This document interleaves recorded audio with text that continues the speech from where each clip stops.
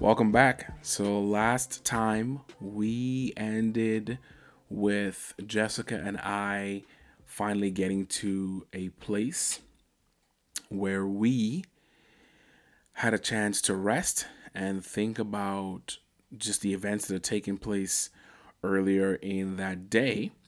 And the new day came upon us, and we were definitely glad to see it. We were happy to have a full night's rest. By the way, Jessica is here, so you can. Hey everyone. so so we had a chance to have a full night's rest, and the first task at hand was for us to find a way to get to the Sending Hope International home, which was 3 hours away from where we were at the time. Yeah, we had to figure out how we were going to get there with our stuff and basically had an address of a hotel that we were going to be staying there, but no one we knew could get us there. Yeah, so at this point, we were able to make contact with the team in Thailand, which was a blessing. Mm-hmm. We were also able to make contact with the the leader of the home in Cambodia, so that was also good as well. So we at least had a few things in place. But like Jessica said, we had to find a way there. I'm not 100% sure why we didn't have any kind of contacts, but I guess Dave and the other team members, they weren't able to connect us with someone. So through the hotel, Jessica and I, we arranged to be picked up by a tuk-tuk. And if you don't know what a tuk-tuk is, it is a motorcycle that's got like a little wagon cabin thing hooked to the back of it. Mostly covered, like an overhead protection from the sun, but open air, wind blowing everything through the main place where you're sitting. Yeah, and in the most respectful way possible, everything that you think Cambodia looks like, you probably would be right. It was, it was hot and it was dusty, and there's motorcycles and tuk-tuks everywhere zipping all around. There's no So right or wrong way on the road in a lot of ways. yeah, yep. So whatever goes. So we were able to arrange tuk-tuk through the little motel that Mm-hmm. we stayed at, and we went and we got something to eat, and he kind of just took us around a little bit, and in a short period of time we got pretty comfortable with him, and he was able to connect us with a taxi service to Yeah. take us to Batambang, which was, like I said, 3 hours away. Yeah, so he spoke some really good English and seemed to know his way around the town for sure. And he even tried to give us his Facebook page and some different things like that to stay in touch with us. But he was really kind and just honestly really small blessing in our day to make that connection and just to kind of give us some freedom and relaxation and let us enjoy his town. Yeah, so after just that little lunchtime, he connected us with that taxi driver. We went back to the hotel, we got our stuff, and then we started to make the drive north, 3 hours. Now, I say north, but it's really interesting. So the way the towns were, it was almost like a giant half circle. You can't get there directly. You kind of have to drive around just the way the lay of the land is, and you drive kind of like in this half circle, this C shaped route to go from one point to the next. So I thought that was just another little interesting thing that I noticed when I looked at the map to see where we were and where we were going, the route we were taking to get there. So there's a couple just quick little interesting things about that 3 hour drive that made things a little uncomfortable, to say the least. Yeah, so we're meeting this guy. We don't have a clue who he is, obviously. And this gentleman, our taxi, did not speak any English whatsoever, nor did he attempt to connect or speak to us with his hands or anything in any way. So basically, our luggage went in the trunk and we got in the back seat, and we are supposed to trust that this stranger is taking us 3 hours in the correct direction, without any a chance to ask a question or clarify anything whatsoever. So needless to say, this might have been my second look of, I'm not sure if I can trust this Cedric. Yeah, so our tuk-tuk driver literally told him where we were going, gave him the address. I mean, Jessica's not exaggerating, no English at all. I don't even think he attempted to connect with us in any way. I don't think a smile or nothing. nothing. Yeah, he just threw our stuff in, and we hit the road. So we're driving to our destination. I'm not sure how long into the trip, but I feel like it was like 45 minutes, and we were definitely out in the middle of nowhere. So quickly after we got out of the city, we realized how open and flat the land was. There was plenty of wide open space with mountains off in the far distance, and you'd see a random temple popped up here or there, and there was cattle spread out through some of the land, and they hold a special place for the people and with religion, and so they kind of have some rule over the land, but it was definitely wide open space and just this road with not hardly anything to stop at, look at in between. And then we all of a sudden are slowing down and we pull off the side of the road. And my heart just was beating out of my chest of anxiety of what was going on. And, worse fears start to creep in and thoughts of like, is this guy literally dropping us off? Are we being robbed? Is he going to take our stuff? Is he going to leave us here? What is happening? And we can't ask any questions. And so he's pulled off, and a gentleman walks from a shed type thing with some tools in his hands, I think. And we're asked to get out of the car. And then they open the trunk and take our luggage out and and set us on literally the side of the road. And I look over, and this old dude is sleeping in a hammock in between these two trees. And we're kind of just watching and anxiety a little bit of what is going on and what does this look like. And it ended up he was getting his tires changed, I think, right? yeah, he just kind of pulled this spare tire out of the trunk that was underneath all of our stuff, and Yeah. I guess the guy was just changing a tire. So we sat there for about 15, 20 minutes, and he changed the tire and paid the guy. And also, interestingly enough, the guy had a cooler with like water and drinks and stuff in it, and that guy bought us like a couple bottles of water and Yeah. just kind of like handed it to us and put our stuff back in and signaled for us to get back in the car, and then we were on our way. Great example of how fear can, overrule a situation, but we were perfectly fine, and I'm thankful for that, and we just laugh about that today. Yeah, so we drove through a few more towns. There was not a ton of things to see, but the little that was there, it was very beautiful. So we finally get to our destination, which the way the Sending Hope Home was set up in Cambodia, they didn't have housing for missionaries and for guests coming in, so they have an arrangement with like a little hotel kind of thing that was close by. So the taxi driver took us there. They knew we were on our way. We got settled in. We made contact with Vote, and that's her name. She was the head of the home there in Cambodia. So we made contact with her, and she told us what time she was going to come and get us. So we got there safely, thankfully, and we got settled in just for a little bit of time. And then Vote came and picked us up, and we were greeted with hugs and smiles, and we had never met this woman before, but somehow we felt very comfortable. We felt like we had known her our entire life. She was elated to see us, and we were very happy to see her. So we make this really short drive again on a tuk-tuk from the hotel to the Sending Hope Home, and we get there, and we pull into the driveway. We hop out of the tuk-tuk.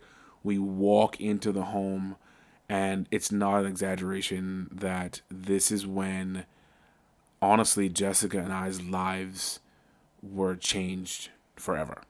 Yeah, so we were greeted by 10 little girls. And I think they were 6 to probably 14, 15 in there. And their hearts just were beaming to see us. They were so excited. They were hugging and, greeting us and saying hello. And they knew some English words and different things like that. So they were greeting us. And it just really filled us with joy.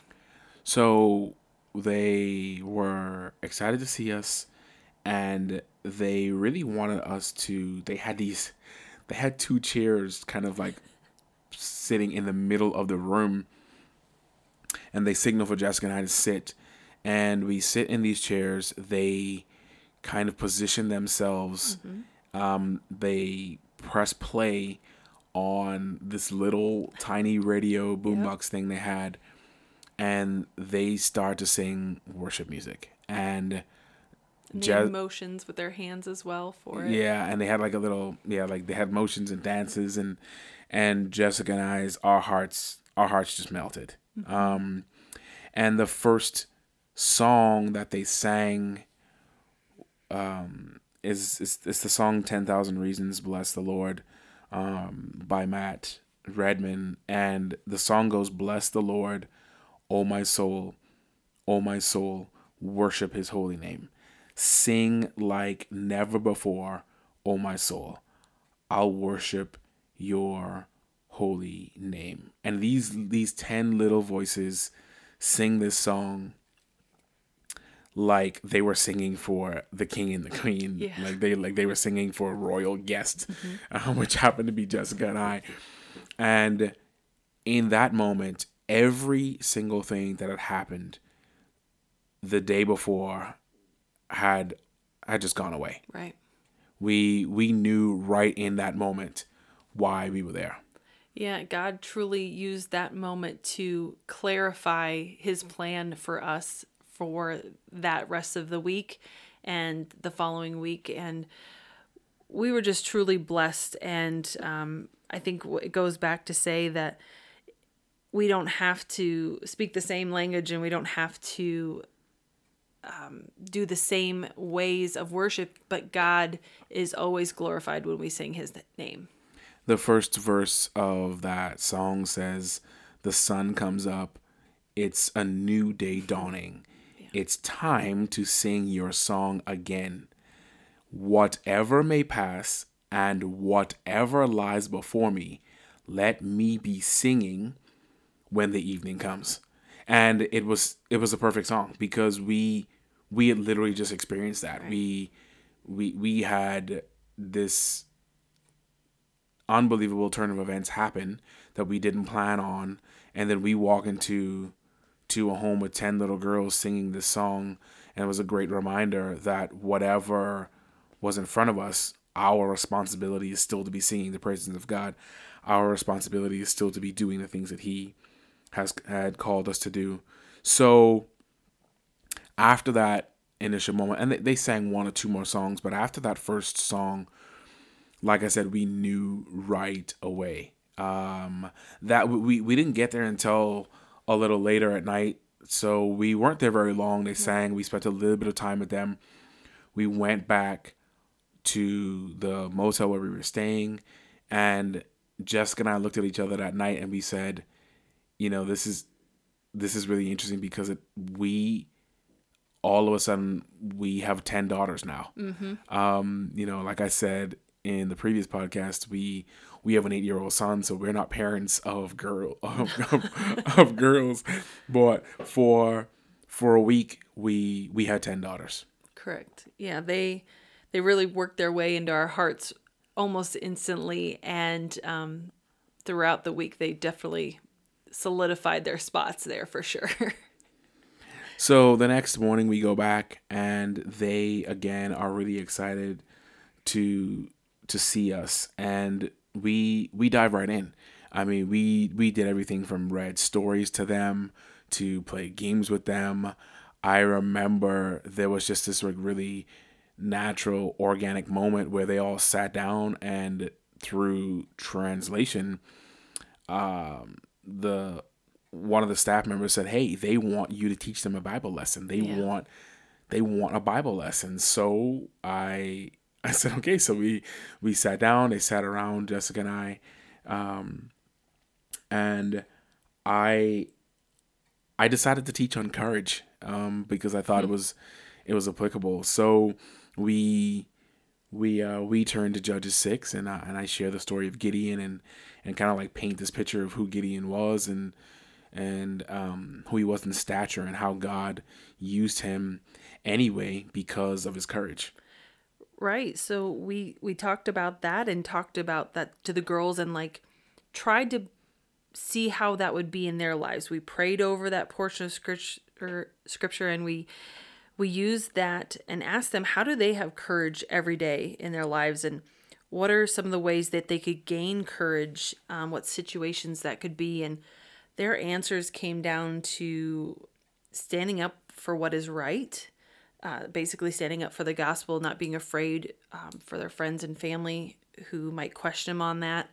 And then also they had some real fears of and courage that they wanted to not be afraid of being kidnapped or being harmed, which kind of opened up some of the trials and pains that they had gone through to get there, or maybe what their family was already facing. But they knew that they had to have courage for that. Yeah, I mean, we heard the story of one girl who found out about Sending Hope, and basically just through contacts of family members made her way to the Sending Hope home. Yeah. And I think it really slapped Jessica and I in the face because we had just gone through the ups and downs of getting there, but then hearing these stories, just was a blessing to hear about just the level of courage that each of those girls had, and not just them, but the staff members that were taking care of them as well. So throughout that day, we did a number of things. We helped in the garden. Mm-hmm. At one point, they took us to another section of land that they had that they used to grow crops, and it was also the place where they put on their summer camp to share the gospel to other children in their community. Right. So Sending Hope is an organization that they'll build houses for the girls to live in with the chaperones, and then also eventually have multiple buildings to host multiple families of girls. And this Cambodia campus was in the younger stages and had established a good amount of girls, but they hadn't built up the land to where they wanted it to be yet. So the land that we were going to was actually the future site of Sending Hope.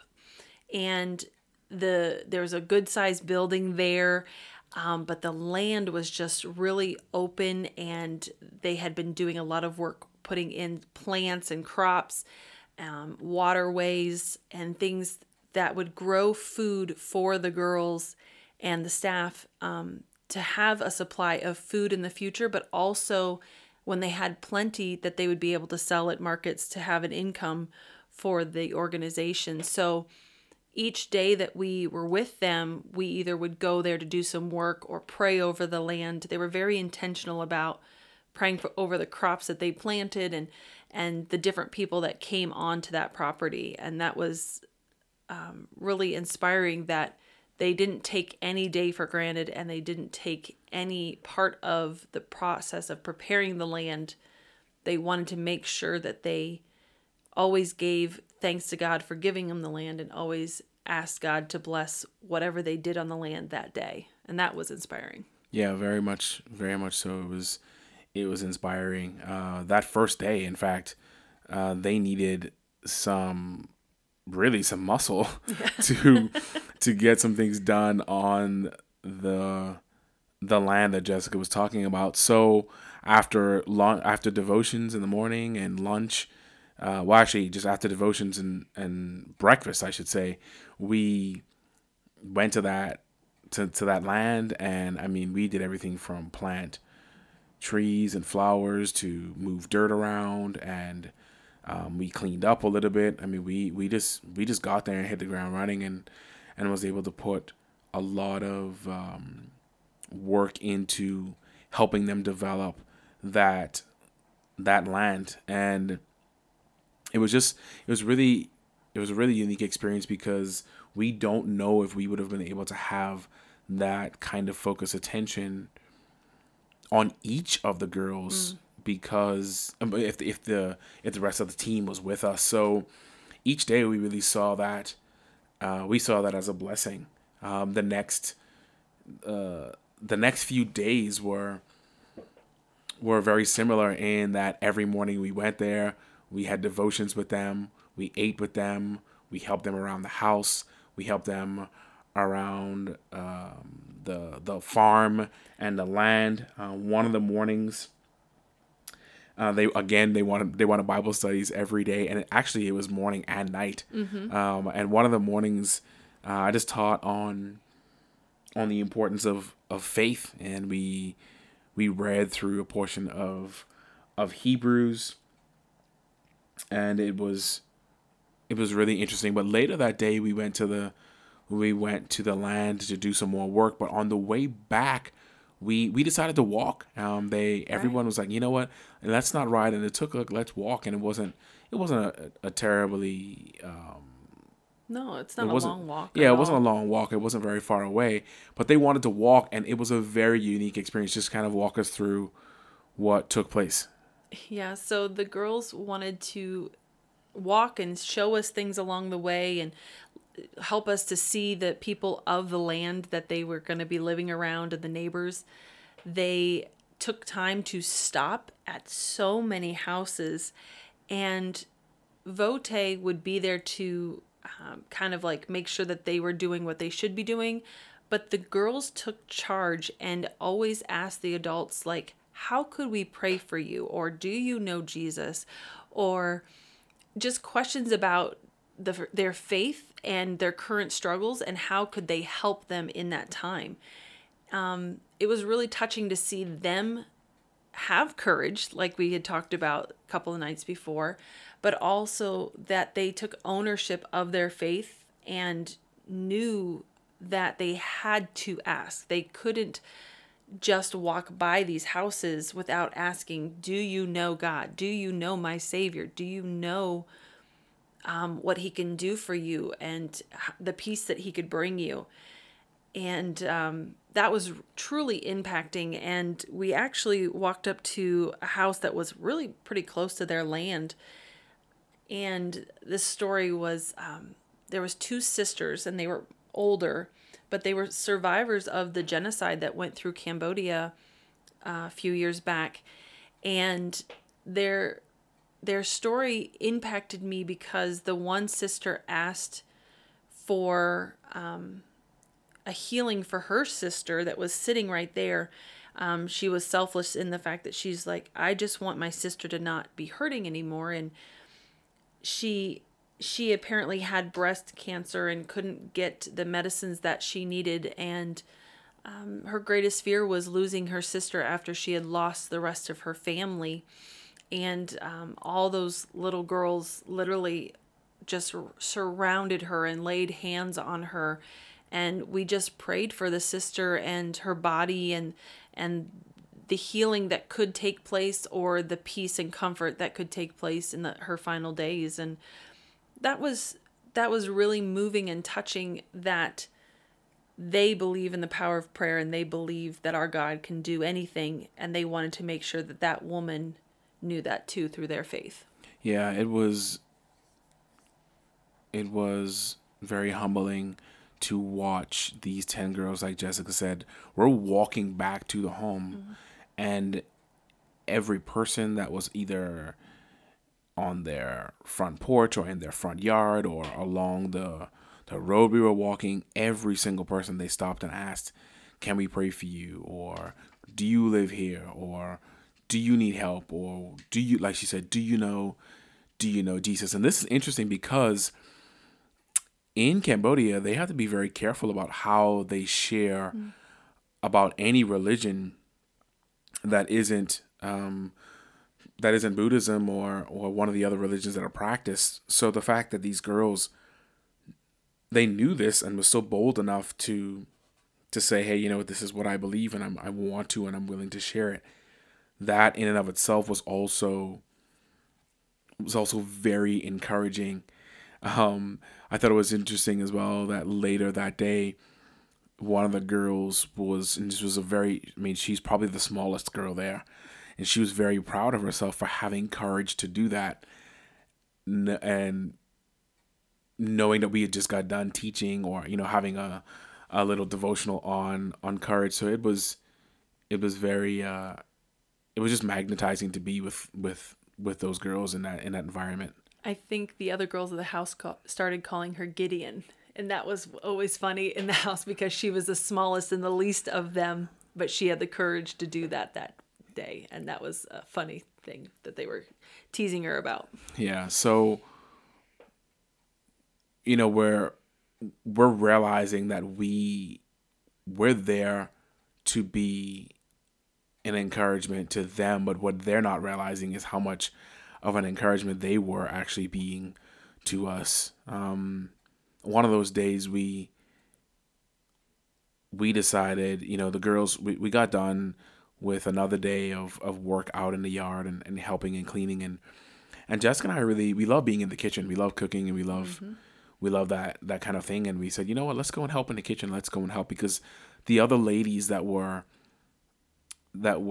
responsible for the girls in the home, they, just because of their culture, they were very much in the background. They didn't talk very much and you didn't see them very much, but we wanted to spend some time with them as well. So Jessica and I said, hey, let's go into the kitchen and let's help. And I think they were so surprised by that. Yeah. They were shocked that we even stepped foot into the kitchen.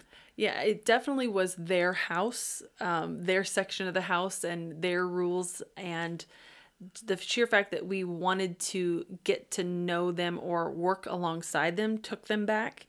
And then once they realized that we came from a genuine place of wanting to actually help and do it the way they wanted us to do, they were actually willing to teach us. At first, they didn't think that we could do anything, or we may have cut the tomatoes or the fruits the wrong way, which if you're from any other country, there is a right and a wrong way, cultural or not. It's definitely, I've had my hand smacked many of times in different countries for that. But when we worked alongside them and was able to have some conversations about how did God bring them to Sending Hope, what was their stories, what made them want to be there day in and day out with those girls when they had their own families or came from their own families. And I think not having the distractions of leading our own team and having all of our team there with us, we were able to get to know not only the girls one-on-one, but the workers one-on-one, and just pour love over them and show that we cared and we were there for them as much as the girls. I wouldn't be surprised that if when other people visited, they were there for the girls and just trying to save the girls or impact the girls, but to truly see the hands and the feet of Christ who were serving those girls and talk with them, I think that made a huge difference. Yeah, one of the girls, one of the staff members had really taken a liking to Jessica, and she kind of explained the story of why she committed to helping. She had told the story of when she was younger, she was taken by some people for exploitation and was basically imprisoned in this home.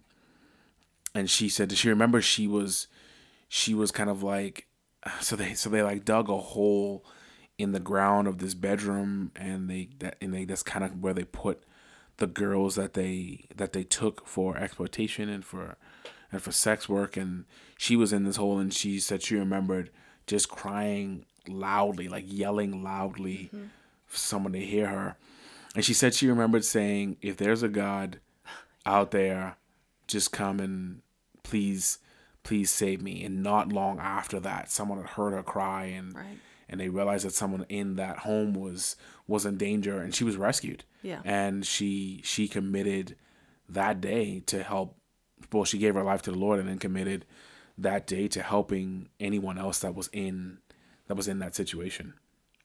Yeah, it was unreal when she was telling us that. And the fact that she called out to God, and a real God. She knew that the gods of her country weren't real, the ones that saved her, and that he did an actual action to save her from that situation. And just to watch her life that transformed from that minute, she had to go into that hole, an actual hole, to be put in that moment to call out for God to save her. And he really did. He saved her both ways and changed her life and impacted her. And she said that she was able to serve those girls and help them through that time because she knew what it was like to be in some of their situations, actually. That night on the way back to the motel, I remember Vote saying, she's like, I'm so thankful that you and Jessica are here, because each conversation we had with them, they felt like it was a personal touch. It felt like we were there for just them, and that has nothing. That says nothing again about the other members of our team, because when they finally got there, I mean, not only was it a celebration of, hey, you guys are alive and we were happy to see you, and they were able to dive in headfirst, and we got a ton of work done that week, and we put on a successful camp, and children from the neighborhood came in, and the gospel was shared, and we worked alongside the World Race team, and actually we've created some friendships as a Right. result of that still exist today. Yeah. So it's not to say that those things weren't great, but she made a point to say that she knew why we were there, and it was so that they could have that personal touch for a few days before the rest of the team got there. I mean, we did so many things during that week. They were excited to show us not just their home and the land that they were working themselves, but they wanted to show us just around just the different places around their community. Yeah, there was down the road, I think we traveled half an hour down the road to this little outdoor market place, and we got there, and it was really interesting to see the different makeshift tents set up and the different carts that were set up with all the fruits and vegetables and things that we're not accustomed to here in the US, or jackfruits that were unreal in size, and just the great variety that is out there in the world that we're not used to every day. And right in this market is this enormous tree. And this tree, you would swear, was a black tree. You remember this? This tree was black in color, but not because of the leaves, but the number of bats that Yeah. were hanging on this tree. And I'm kind of shaking just thinking about it. But you could hear them screeching, and it's the middle of the day and it's bright out, but they're in this tree, and these bats are minimum a foot long. It is scary how big they are. Yeah, at first glance, you just think that's the tree, and and it's so funny. We kind of knew something was up because the girls were kind of snickering and kind of doing the things that little children do when they know something's up. And yeah, we're kind of walking toward the tree, and I mean, we weren't like incredibly close to it, but close enough to realize that, wow, yeah, this is an this tree has interesting foliage, and then we realize that there's a noise that's not normal coming from a tree, and then that closer look, like Jessica said, I mean, just giant bats hanging from the tree. So not only were we providing personal touch and care for them that week, but they were doing the same for us, and they showed us around. I mean, we ate everything from sticky rice that was cooked and baked into bamboo shoots to whole fried frogs that the girls prepared themselves to curried fish and salted pork and just all of these things that they were so excited to share with us because we had spent so much time with them because we were there for them. I remember one of the nights we were kind of finishing up with dinner, and I taught another lesson.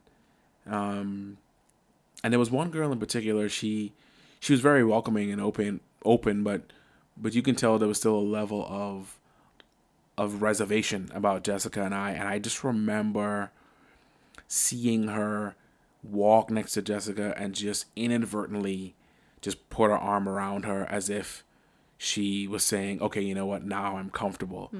And it was just a picture of, it was just really a picture of what it's like to be in a relationship with God. I mean, there's no way for Jessica and I to do the story of the things that took place in that 7-day period justice in a 2-episode podcast. I mean, we could really spend the entire season of the podcast talking about it. I mean, there's just story after story, big, medium, small stories that just took place during that time. And the words do no justice to the actual feelings and emotions that were going on at that time. Yeah, and so, you know, we've thought about this so many times over the last 2-3 years since it's happened, and it's just one of those. It's one of those things that I think most people just don't get to experience if you're outside of full-time ministry. You know, for those of us that are pastors and we have the great opportunity to teach and preach, like I said, not just in our own countries, but around the world. And I think the thing that is most encouraging is, you know, for pastors' wives, and their families, sometimes you feel isolated. You Right. feel like you're the only people doing what it is that you're doing. You feel like no other church is going through this, no other pastor's going through this, no other family's going through it. And we went halfway around the world, and we actually met another pastor, the pastor of the church that they went to there. And it just quickly in conversation, we realized, wait a second, these people are doing the same thing that we're doing.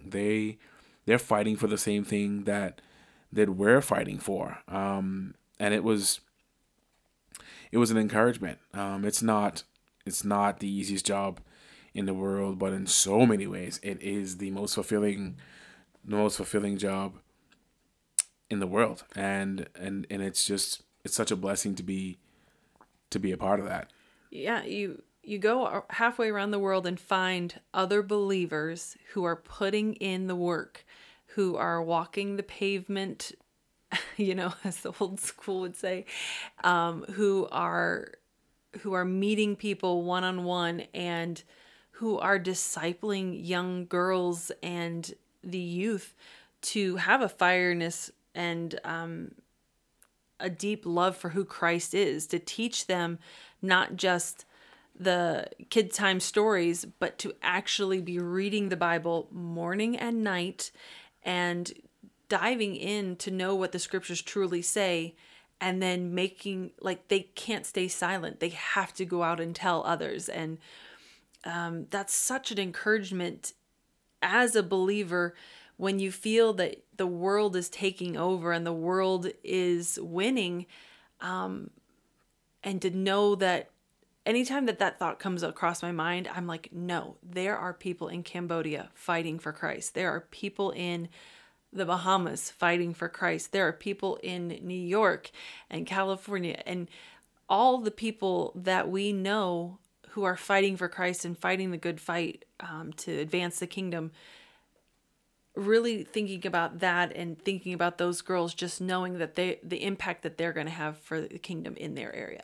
Yeah. So the the rest of the week was a huge success. Our team got there, and we put on a successful camp. I mean, there were just children from everywhere, in the surrounding communities and even places that weren't so close, that came to the camp that we put on that week, and we were able to share the gospel. We were able to serve meals Right. to some children that had just didn't have a lot to eat. We worked alongside the other group of women that were from the World Race team. We sang songs, we shared meals, we went on prayer walks, we shoveled dirt, we had a water balloon fight, we did all of these things, and that trip has really changed our lives. We ask all the time. I ask all the time, as a spiritual leader and as a pastor that lives in Northeast Ohio, and I'm from the Bahamas, and there's so many little bits and pieces of of how God has orchestrated my life and the life that I share with my wife and our son. And we ask all the time, how did this happen? How do we get here? What are we supposed to do? And that trip really is a giant puzzle piece to not just my story, not just Jessica's story, but our story together, and our story in ministry together. One of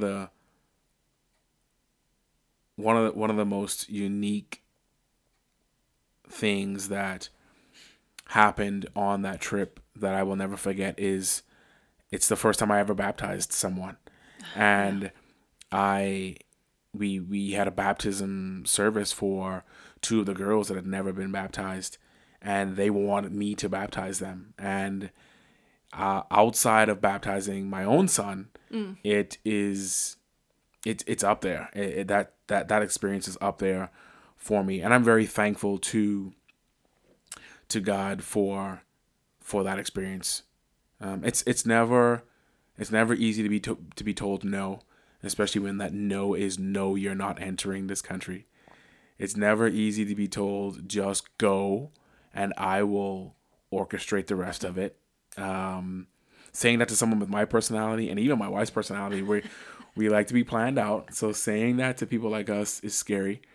But God said, we're strong people. Yeah. Strong-willed people. yeah, it's true. We're both very strong-willed people. So for that to be said to us is very uncomfortable. To have God say, just trust me, just go where I'm telling you to go, say what I'm telling you to say, be where I'm telling you to be, believe what I believe in me. It's amazing to see what happens when we're obedient. So we're thankful that you've allowed us to share this experience with you. It's something that we honestly believe doesn't happen for a lot of people that's outside of ministry. Sure, if you have a home church and you've been on a trip, you know that I'm sure you have stories that are similar, but And ministry is always impacting. That's yes, for sure. Yeah, it always is impacting. And so we've been appreciative that we have this opportunity to share this story, and it's taken some time, but we are glad that we have this story. A lot of times you go back and you think, man, I wish that wasn't a part of my story, but I'm happy that this is a part of our story. I didn't enjoy the feeling of being scared and being turned away, but if I had to do it all over again to get the end result of what Jessica and I got as a result of that, we would 100% do it again. Yeah, over and over for sure. The benefits far outweighed the trouble that we went through, and